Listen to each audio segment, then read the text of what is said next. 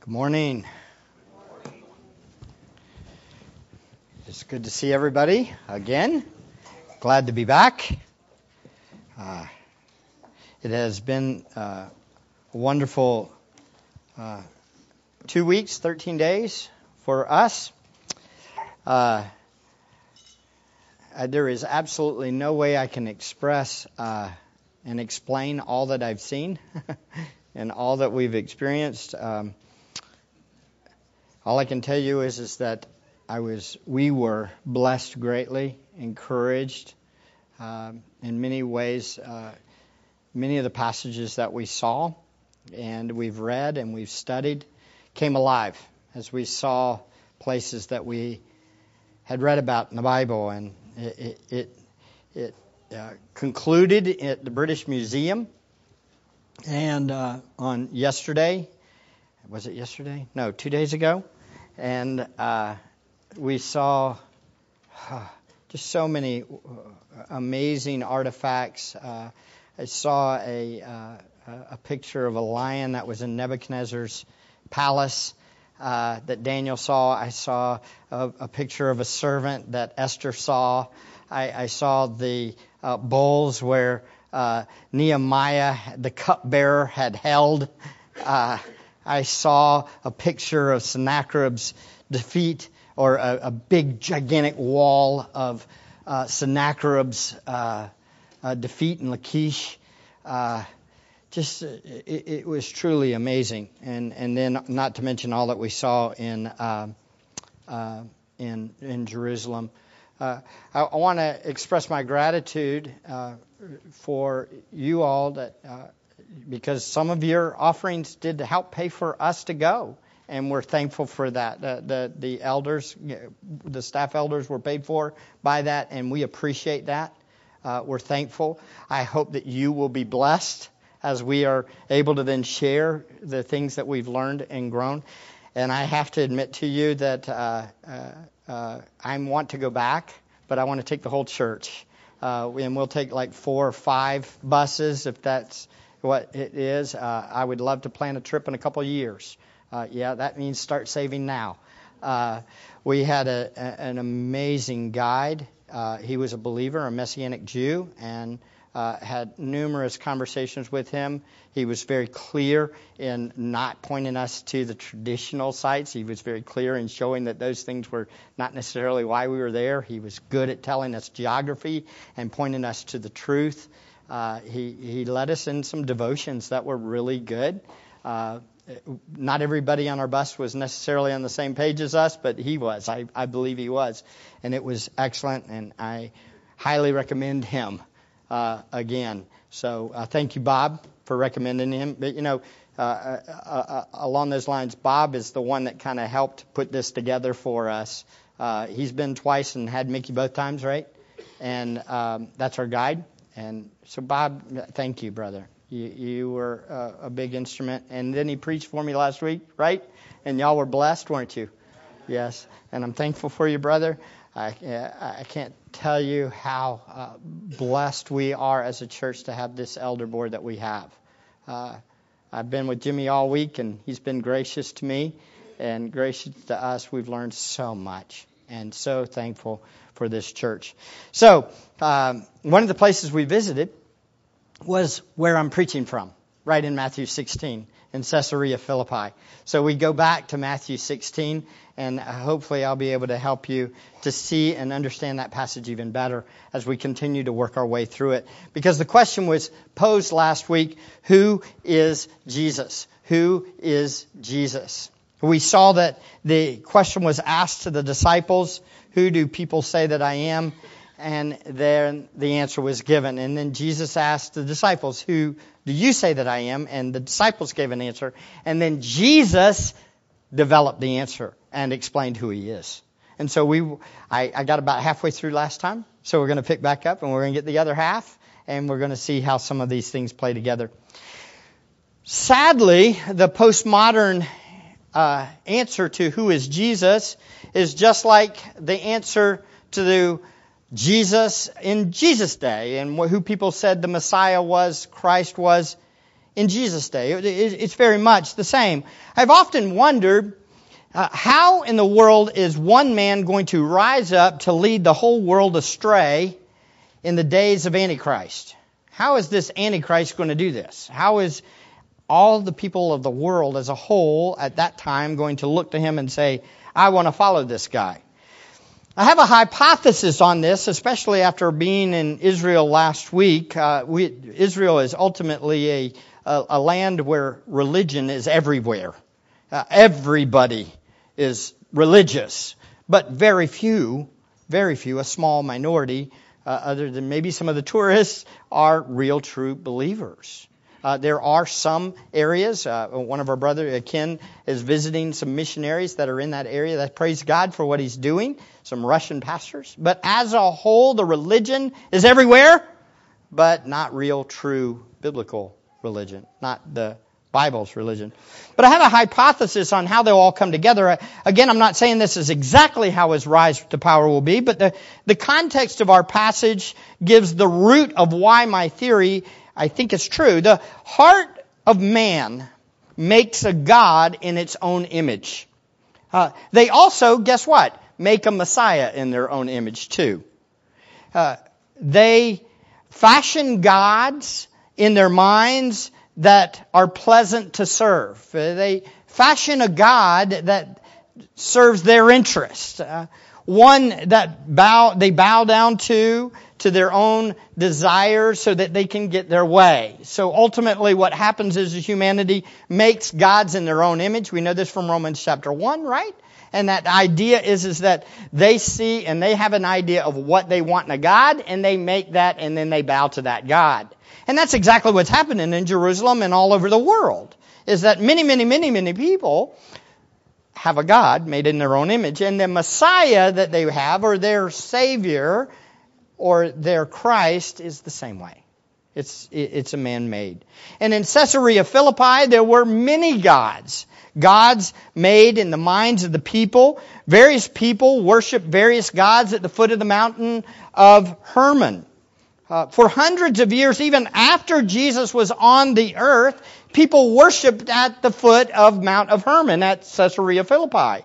And we saw these ruins of false gods. There were temple after temple after temple after temple. There were actually 5 temples in that area that were made to various gods over the over the period of about 400 or 500 years. We saw ruins of all these different gods. In fact, this is Caesarea Philippi. This is a picture from my own camera of the same area. And you can see, very blurry. But wouldn't that be the way it is? That one's nice. This one's not. Don't worry, you don't have to turn around. But it's just the way it is.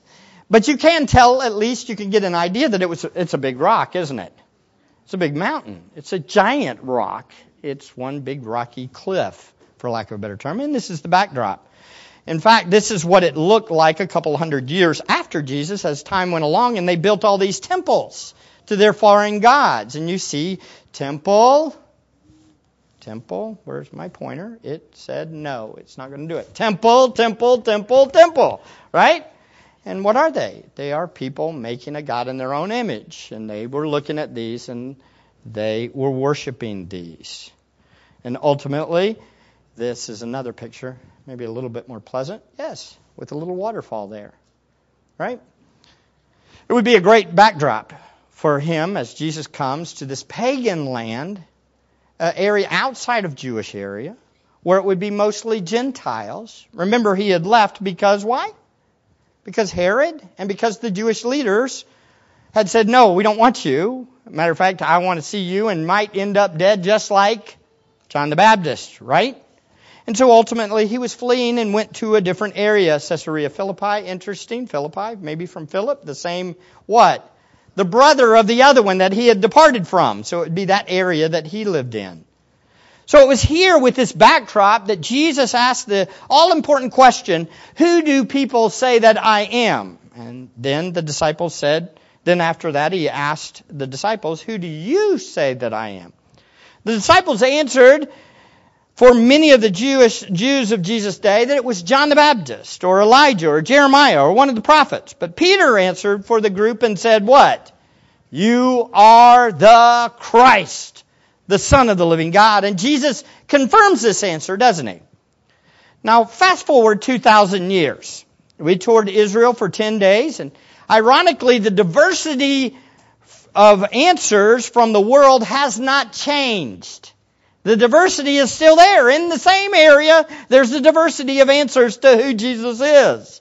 Ironically, you see it. It hasn't changed thousands of years later. In a country and the cities where Jesus walked and taught and did miracles, the variation of answers to who Jesus is was just as varied and just as wrong as it was in the days of Jesus. Interestingly, look at these pictures. We see the Wailing Wall, right? And it's filled with Jewish people that went and they did some worship at this wall. And who were they worshiping? They were worshiping a God in their own minds, one that they had made up in their own minds. It's not the God of the Bible, because if it was the God of the Bible, they would what? Embrace Jesus Christ as the Lord, because He is the rock. He is who Moses spoke of. Remember, Jesus told them what? Even Moses spoke of me. If you believed in me, you would believe. If you believed in Moses, you would believe in me. But these Jewish people, most of them, do not believe in Jesus. And they were here, and we even went under a little area, and we saw these people doing all of these religious activities. Jewish people dressed up with their boxes on their heads. You see the guy in the back, he has a box on his head. He has scripture to his head, and then he had it on his arm. And he's doing Deuteronomy 6 in his mind. He's thinking, okay, I'm going to keep this on here. He's being very religious, but he's lost. He's lost. He needs Christ. And then we met these guys, and I just happened to make the big mistake of using the camera that makes the clicking noise.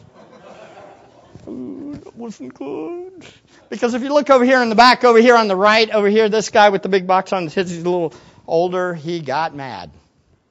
And he came right at me. I'm like, sorry, please forgive me. Lots of religion. Lots of religion. But love for your neighbor is far from that. Right? But why? Why? Because they make gods in their own image and in their own minds. And they've created a God in their own mind. No different than these here, where you have the church. I think this is the Church of the Holy Sepulchre, and you can't see it very well, but you see all kinds of different buildings with different kinds of religious objects on top of them. The Greek Orthodox, you have the Roman Catholic, you have also a Muslim, Armenian. You have all of these right there, and all of them, many of them are all religious, but they know who? They do not know Jesus. Shocking. And as we look, we saw all kinds of different characters, and this is the Church of the Holy Sepulchre over here on the right, and there's thousands of people. There were thousands of people lined up, and they were lined up all to get into a building to kiss a rock. To kiss a rock. And the rock was where Jesus was laid, they say, the tradition. Because if I can kiss the rock, I'm somehow going to know God and experience Him more. Hogwash, beloved. But that is our hearts. It makes a God in its own image, and it has not changed over the years. This is the way it is. It's the same thing. It's one of the more discouraging things about going to the Promised Land. Because you're slapped in the face everywhere you turn, and you see unbeliever after unbeliever after unbeliever with no hope, lost, trying to work their way to their God by being religious or experiencing something. And then there were more. I wish I could play this. I don't think it's going to play. Will it play? Yes, it does. Oh, here it is. Look. Look. Can you see? They're kissing the rock down on the floor.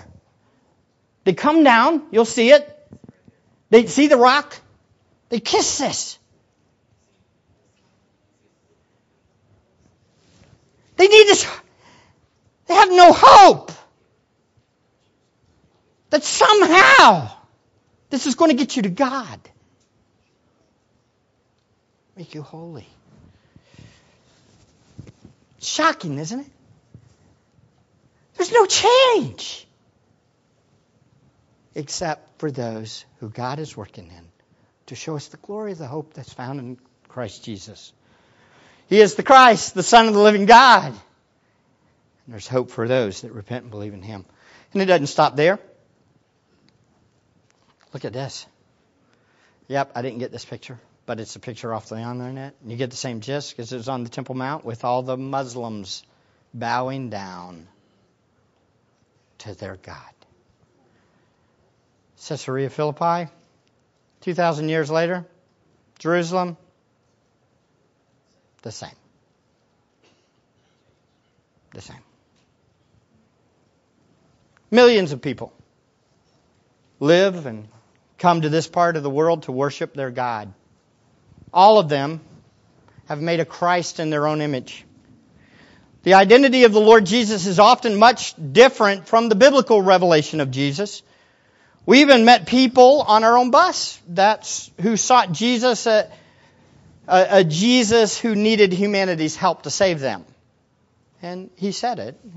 For lack of a better term, he says that I can lose my salvation, and if you don't think you can, you don't know the true Jesus. And basically said, ultimately, that I don't sin. Really? And somehow his righteousness, his self-righteousness, is his way to stay saved. Which is again what? Blasphemy. Not the Jesus of the Bible. We met people in Israel who thought Jesus was one of another or of their prophets, like their false prophet Muhammad. I talked to one of them in London, actually, and gave the gospel to him. Talked to him about how can you be right with God. He said, well, you just do those 5 things, and you're right with God. Have you gone to Mecca yet, I asked. He said, no, haven't been there yet, but I'm going to. I'm going to before I die. Because then I will be able to go to heaven. Because of going to Mecca? What? I said, brother, I didn't call him brother. I said, sir, do you know that God, the God who made you, is perfect? He's holy. He's righteous. And He does not let sin go. The Bible says that He will let no sin go unpunished. Who's going to pay for your sin? He was stumped. Good news? Gave him the gospel. Jesus Christ came in the world to die for sinners just like me and you, sir. You need to repent and believe in Jesus. Turn to Him. Then there were those who sought a Jesus that would give them a mystical experience in the Holy Land. And by the way, if you want to go with us to the Holy Land, please don't be one of this group. I don't want to take people that are going to somehow experience Jesus in a more fulfilling way by seeing something. That's not what it is. We're trying to see the Scriptures and understand the context because we know about Christ through the objective Word of God, not by an experience. Do you know that I just worshiped Jesus just as good here than I did in Israel? Why? Because His Word is truth. You don't have to go to Israel, beloved, to enjoy the Lord Jesus. Isn't that good news? Looks like I'm not trying to make a sales pitch for the next time, right? But it helps us to know the context of the Bible a little better. It also puts that grappling in our soul that shows us just how much we need Him. Also, there were many people who considered Jesus as a means of profit. Boy, didn't we see that, guys. That's one of the more discouraging things as you walk around. Everybody's trying to get your dollars. No matter where you go, they want your money. People that would deny the Jesus that they are selling the objects of, even though they don't believe in them, but they will sell them. Why will they sell them? For the same exact reason that they sold the idols to the people of Judah before they were taken away into captivity. Money. Money. People were making a living off of selling merchandise. You know, the olive wood with the special designs and stuff. I found it strangely similar to how the Bible describes idols of our Old Testament times. Look at this one. Look at this.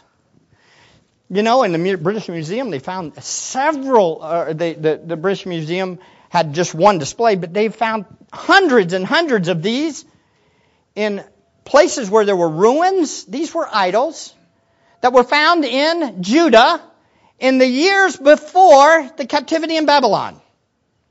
They were everywhere. Jews had them, had little places in their wall that they would put those idols up. Wait, did not God say, do not make any idols? Yet they had them. And they were then in Jerusalem. This is the Via Dolorosa, where you can walk, where Jesus walked. And at every station, you can stop. But the problem is Jesus probably didn't even walk there. Why? That was just tradition. Even our guide, it was amazing that at times he would say, you know, if you want to believe that, that's what you can believe, but it probably wasn't true. There was some irony in what he was saying, because that's what people were doing. They were what? Making a God in their own image, a Christ in their own image, one that served their purposes and their interests, not God's. I know I'm ranting here. Please hang with me. There's the markets and them selling all the stuff, the religious items. Ultimately, one of the more profound and discouraging identifications were the people, the Jewish people, that had the Temple Institute. Temple Institute was a very discouraging place. Why was the Temple Institute so discouraging? You remember, Jimmy? Temple Institute, where they had an Ark of the Covenant that they had made, and they had all these objects and all their traditions, and they were completely convinced that Messiah was coming and he was going to help them build their temple. And they had this beautiful design of the third temple. And the sad thing about it was that when I went out and I asked the manager, I said, please tell me, how are you going to build this temple when this Dome of the Rock is right there? There's this giant Dome of the Rock there. How are you going to build this temple? How's it going to happen? Oh, we believe Messiah's coming and he will build the temple.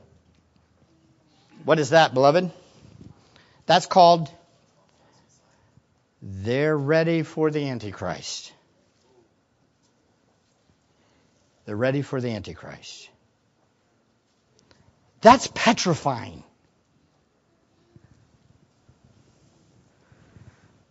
A group, probably 20 to 30% of the population maybe, believes this. I found it so interesting and yet sad that Jesus is the Christ, and yet they want another Christ. And they really want a Christ that will build the temple and let them go back to their religious traditions. That's what they want. They want to go back to the religious traditions. But ultimately, the problem is they have a heart that's rebellious and seeks what it can make. And it was grand. The heart wants a Christ that gives them what they are interested in. I want you to listen closely. We're going to see it in this passage. I want you to understand something. Don't make a Jesus in your own mind. Don't make a Christ that serves your own interests. Submit to the Christ of the Bible. And that Christ might call you to do what? As we will see next section, pick up your cross and follow him. The settings are so similar to the days of Jesus and ours. So in our postmodern world where truth is relative, our world is primed for the rise of Antichrist. Why? Because ultimately, if Satan gives the world a leader that they can make in their own image, they will all fall in line. A postmodern world thinks you can believe this person is one thing, and I can believe this person's another thing, and we can be okay. That's what our world is set up for. Everybody has an idea of what Christ should be like. And so, if you're believing a postmodern thought process of no truth, or all truths are truth, then it doesn't matter. One man can rise up, and a Jewish man that's waiting for a Messiah that will build him a temple, that guy can say, I'll do that. And they'll go, yay! Or a Muslim man can, oh, this guy's going to unite us and bring us all together and let us worship at our temple. Ah! That's all we need. That's all the world needs. This Christ will be the Mahadin for the Muslims. He will be the Christ for the lost Jewish people. He will be the uniter for the Roman Catholics. He will be a spiritual experience for many mystical people. He will be the intelligent intellectual for the naturalist atheist. He will offer peace to those who are in war-torn areas. He will be the defender of the oppressed for many. Do you understand, beloved? It's no different from Caesarea Philippi. Everybody does what is right in their own eyes, and they serve the God that they make in their own mind. But beloved, this guy that will be able to do all that is Antichrist. Because Jesus Christ has already come. And He fulfilled what He was supposed to do. He's the Christ, the Son of the living God. Friends, the Jesus of the Bible is the Christ. And the Bible defines who He is, not our feelings or our emotions or our human desires. Those who get this are blessed, as Peter was, right? Peter was blessed. Why was he blessed? Favored by God. Why? Because God showed it to him. If you get who Christ Jesus is, do you understand you're blessed too? If you bow to Christ Jesus, you are blessed too. The God of the Bible. Last time we were in Matthew 16:13-20. We didn't finish, so here we go. Let's jump back in. You're like, I'm sorry, that was a very, very long introduction. So we finish as Jesus gives His revelation of Himself. We are examining the three answers to the question, who is Jesus? The final answer should cause all of us to trust in Him and obey Him. First, we saw the world's answer. The disciples told them, and then it was the Jewish world, by the way, and Peter then answered. He said to them, but who are you? And Peter said, what? But you are the Christ, the Son of the living God.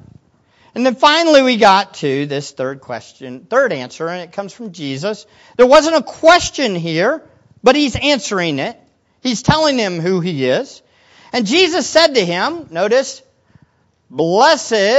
Blessed are you, Simon Bar-Jonah, because flesh and blood did not reveal this to you, but my Father who is in heaven. I also say to you that you are Peter, and upon this rock I will build my church, and the gates of Hades will not overpower it. I will give you the keys of the kingdom of heaven, and whatever you bind on earth shall have been bound in heaven, and whatever you loose on earth shall have been loosed in heaven. Jesus answers here and says ultimately, Peter, you correctly identified me. You got it.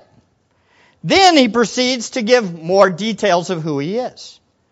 Notice, Jesus says several things here. Who is, and just by looking at this paragraph, who is the primary subject of this paragraph? Who is the primary subject? You know, a sentence, a subject and a verb, a subject and a verb. Who's the primary subject? I'll give you a hint. It's the main answer. Jesus. Let's look at it real quickly. Look. My Father. My Father. Wait. Is that a subject? No, it's my is the idea that it's His, and you'll see it'll develop. But He's pointing to Himself over and over and over and over and over in this section. When we read this, a lot of people make it all about who? Peter. When in fact it's really all about Jesus, my Father, implying that He is rightly related to God, the Father.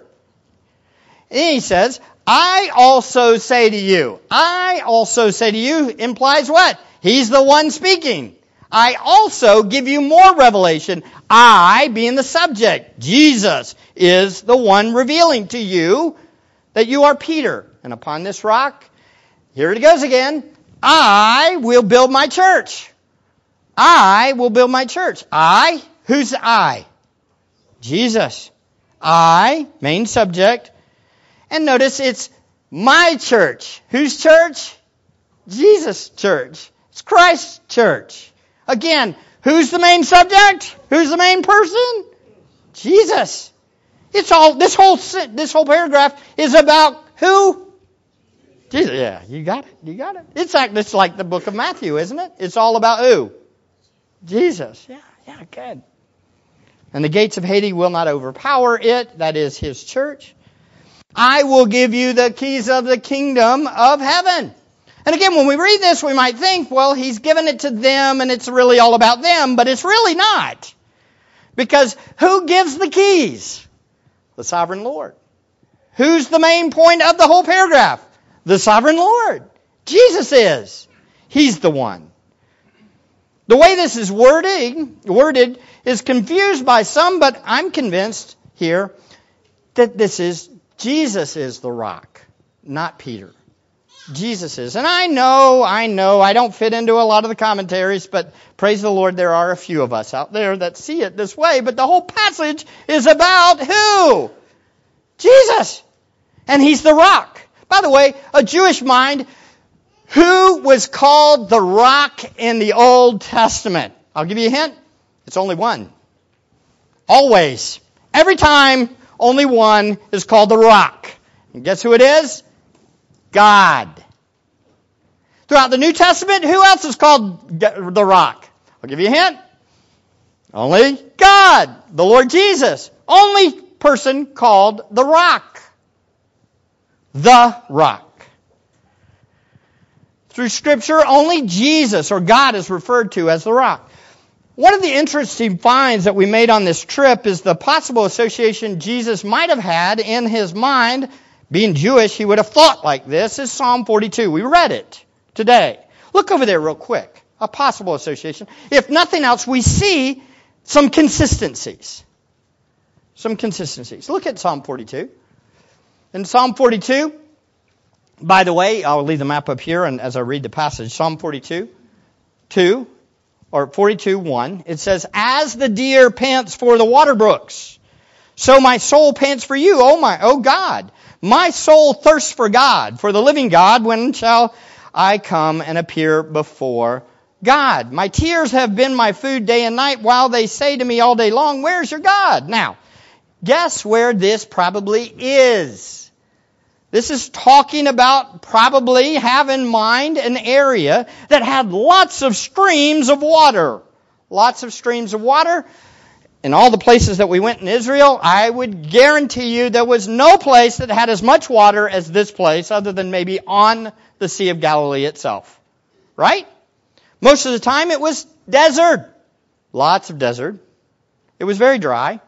Or you could get a little bit of water, a lot of water, with a lot of salt at the Dead Sea. But definitely deers aren't drinking from that water. I promise. You say, well, I'm not convinced. It's not the same area. Is it really up here, way up there at the top in Caesarea Philippi? Is it that area? And the area where the Jordan River dumps into the Sea of Galilee, is it the same place? Look, verse 5. Why are you in despair, O my soul, and why have you become disturbed within me? Hope in God, for I shall again praise him for the help of his presence. Oh my God, my soul is in despair within me. Therefore I remember you from the land of the Jordan. That would be the Jordan River, probably north of the Sea of Galilee, where the river is birthed, with the water coming down off of the Mount Hermon, Look. And the peaks of Hermon. Same area, right? Now, I admit I have absolutely no idea where Mount Mizar is. I don't know. I looked in every book I could find, and I still don't know. So we'll leave that one alone. Deep calls to deep at the sound of your waterfalls. Where are waterfalls? Are there any waterfalls? I only saw a few waterfalls, and they were where? North of Galilee, in where the river was. So I can see where Jesus would have it. He's in that area. He's got this thought process. But more importantly, look at who God has called. Look. A prayer to the God of my life, I will say, to God my rock. Why have you forgotten me? Why do I go on mourning? Because of the oppression of the enemy. The point is what? God is our refuge. He is the one that is our rock. He is the one that we turn to know Him. He is the rock. It's significant that much of the area right around Caesarea Philippi is just like where this psalm is set. We see it in some of these pictures. Look. Oh, and of course you don't see it perfectly. But you can get the idea. You see the water? You see? It's right. The same concept. The psalm is most likely set to this area north. The Sea of Galilee and at the foot of the Mount Hermon. There's water everywhere, as I said, and water the deers would go to. So friends, there's really only one rock. For Jesus to say this rock and apply anything other than God would be what? Blasphemy. Blasphemy. I'm convinced. How about you? Hopefully I've done my job with the text. It's God. Real simple. There is only one rock we stand on. Whether it is when we are in despair or when we need a Savior. It is God. And Jesus Christ is God incarnate. So He's a rock. Jesus wasn't affirming Peter is who will be built on. Obviously, right? Jesus was saying He is who the church is going to be built on. And He is the one that will build the church. I believe the rest of the self-revelation helps to develop the idea that Jesus is the rock. And we are being built on Him. Notice it says, notice your passage. I also say to you that you are Peter, and upon this rock, talking of Himself, I will build my church, and the gates of Hades will not overpower it, and I will give you the keys of the kingdom of heaven. And whatever you bind on earth shall have been bound in heaven, and whatever you loose on earth shall have been loosed in heaven. Peter was Bar Jonas. He was son of Jonah. But Jesus is the Son of God. Peter is a rock. Jesus is this rock. The rock. Jesus is a member of, or Peter rather, is a member of Christ's universal church. But Jesus is the foundation and the builder of the church. Jesus' church is rock solid and cannot be overcome and overpowered. Why? Because the greatest power of death cannot overpower Jesus' church. He's the all-powerful one. Just to illustrate this a little bit. One theme was overwhelmingly obvious the entire 2 weeks we were there. Man's buildings and man's kingdoms come and go. You know what we saw more than anything else in Israel? Ruins. Rocks. Lots of rocks. Lots and lots and lots of rocks. In fact, there were devastated cities everywhere we went. Kingdoms come, kingdoms go, but Christ will endure forever. That's good news, isn't it? All of them were ruins. Can't even see that one, sadly. Those are the rocks, by the way, just a little bit. The rocks that when Jesus had prophesied in Matthew 24 that not one stone will be left upon, 70 AD, they're all what? Destroyed. They're sitting in the street. You can still see them right there. Rome, the Jewish temple, all of this has gone. Why?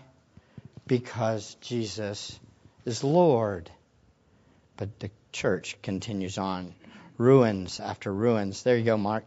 Had to get you in there. Get in the picture. Okay. You can see this one. Praise the Lord. Do you see, we're at Masada here. You see the little black line that's running down?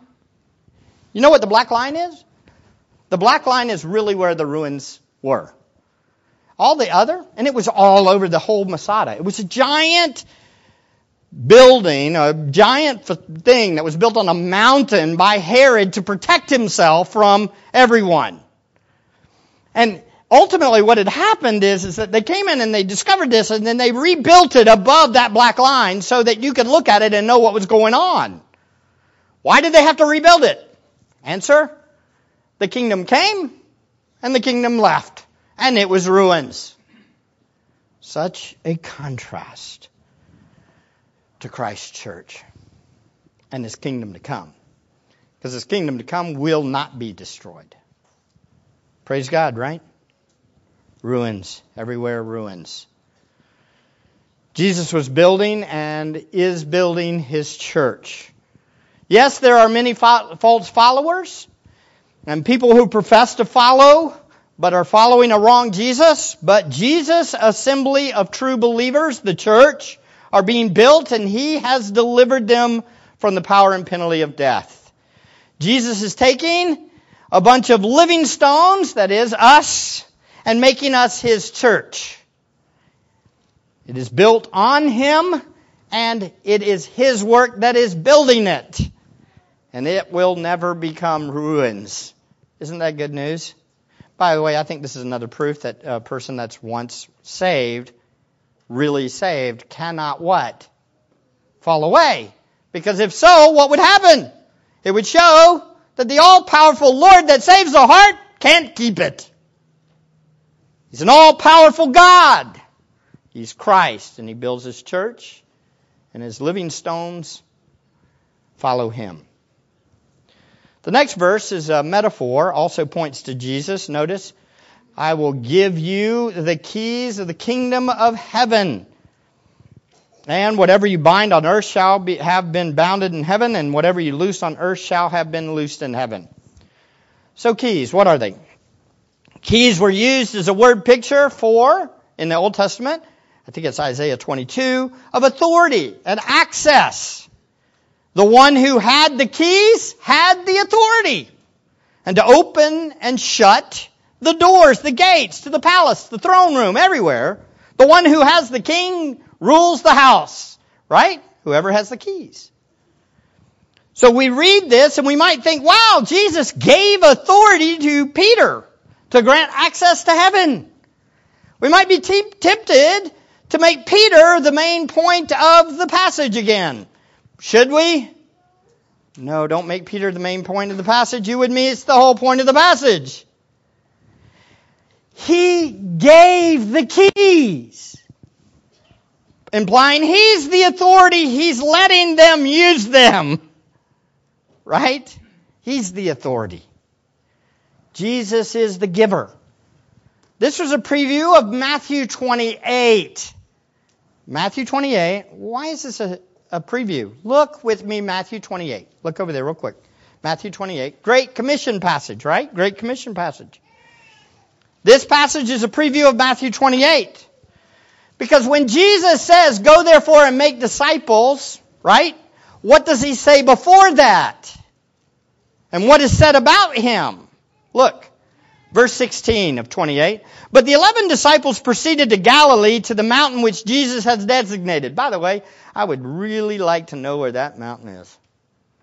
If it's Upper Galilee, it could very well be very close to Caesarea Philippi. And it would make sense, by the way, because it's going out to the nations. I don't know exactly, but it's probably up in that area. Wouldn't be surprised if it was the same mountain that the Transfiguration is going to happen on. We'll see in a little bit. But He goes to the mountain, or they go to the mountain, which Jesus had designated. When they saw Him, they worshipped Him. They worshipped Jesus. But some were doubtful. And Jesus came up and spoke to them, saying, all authority has been given to me in heaven and on earth. Whoa, wait. Keys? Heaven, earth, those in heaven, earth. Do you see all the similarities? Keys, probably authority. Who's got the authority? Christ Jesus. He's got the authority. In light of all authority has been given to me in heaven and on earth, he says what? Go therefore and make disciples of all nations. Disciples of Peter? No. Not disciples of Peter. Disciples of who? The King. We are ambassadors. We have the keys to the kingdom. And I would argue the keys to the kingdom are the gospel message itself. As we go and proclaim the gospel, what? People who are in chains are freed and loosed. And those who are not God's children, are actually what? Condemned as they reject it.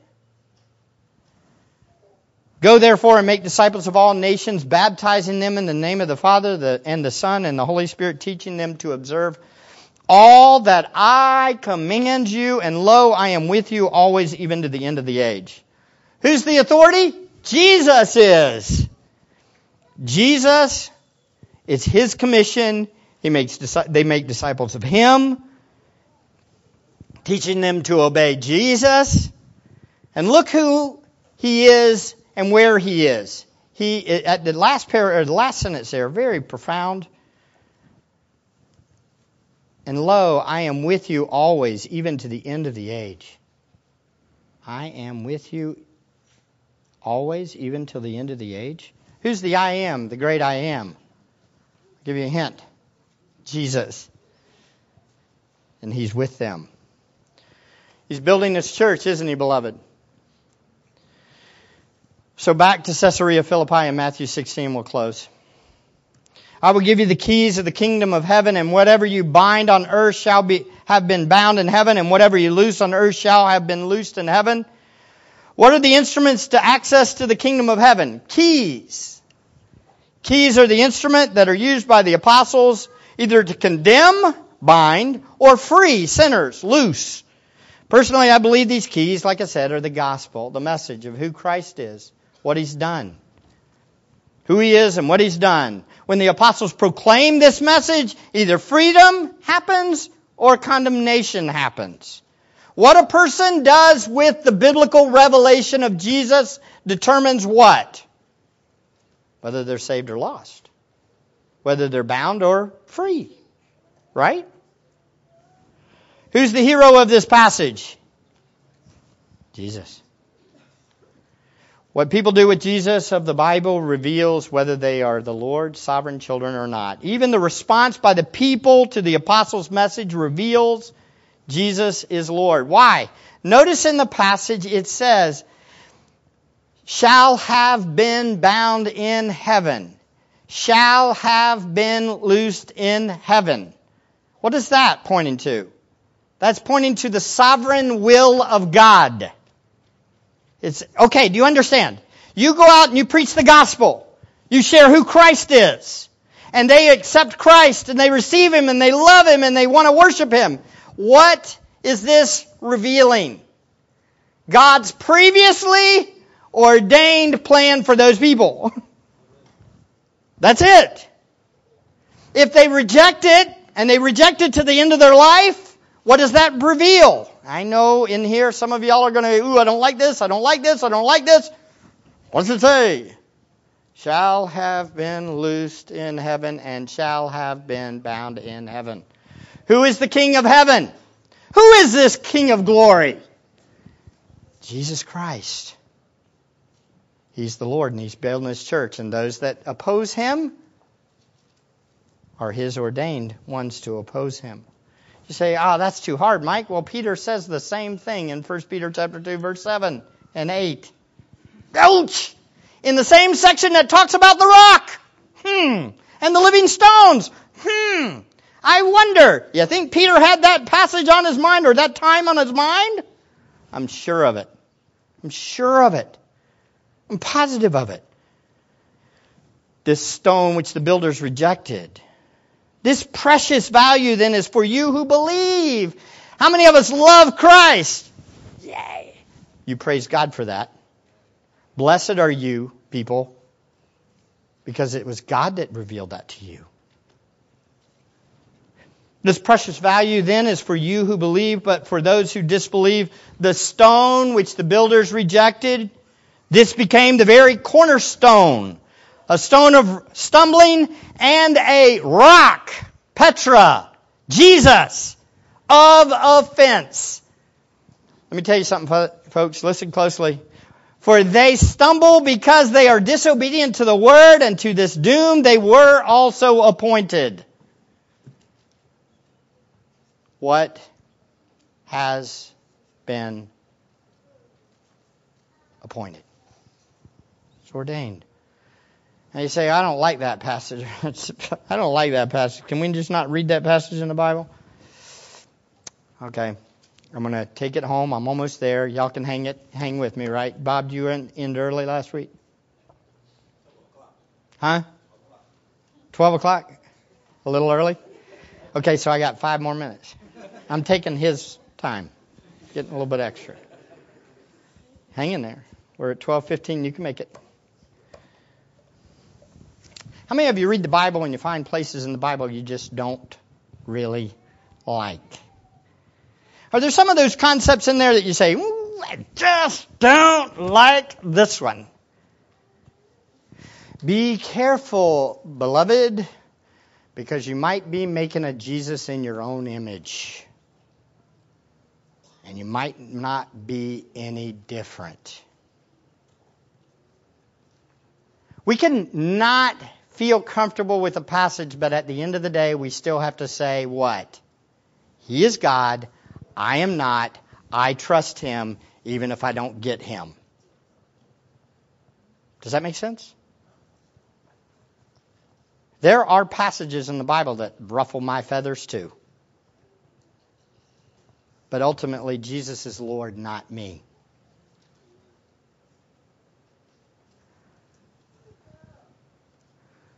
There's only one way. There's only one way. And it's a narrow gate. And few find it.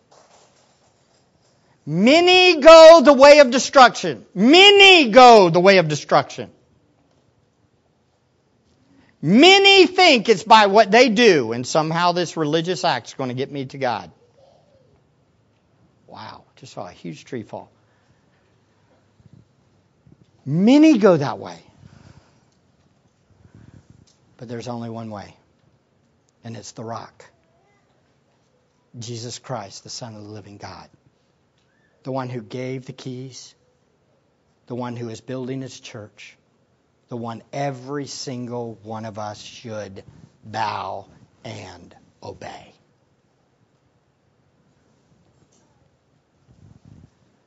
Jesus gives this strange warning, though, at the next passage. Look, and we'll can finish at this, 20. Okay, if you heard all that great truth, and what if I ended the sermon like this? Don't tell anybody. Don't go tell anybody. Look, verse 20. Then He warned the disciples that they should tell no one that He was the Christ. Tell nobody? What? That's the greatest news in all the world. You're the King. You're the one that's building a church. You're the one that's going to give us the keys to heaven. You're the Christ, the Son of the living God. Tell nobody? See you next week. Let's pray. Father, I love You. We praise You. We thank You for Your grace and Your goodness towards us. We pray that You will be honored in all that we say and do. We thank You for Christ Jesus our Lord. We thank You that You have opened the eyes of our hearts that we may see His glory, see that we're sinners, that Christ is our Savior, and that we have hope in Him. Lord, when we get discouraged, remind us that You are the rock. And may we preach to our hearts to trust You, whether when we prosper or when we are poor. Whatever we have in this world, may we always bow to the Lord Jesus, the Jesus of the Bible, not the Jesus of the world. We love You. We commit this day to You. We pray this in Christ's name. Amen.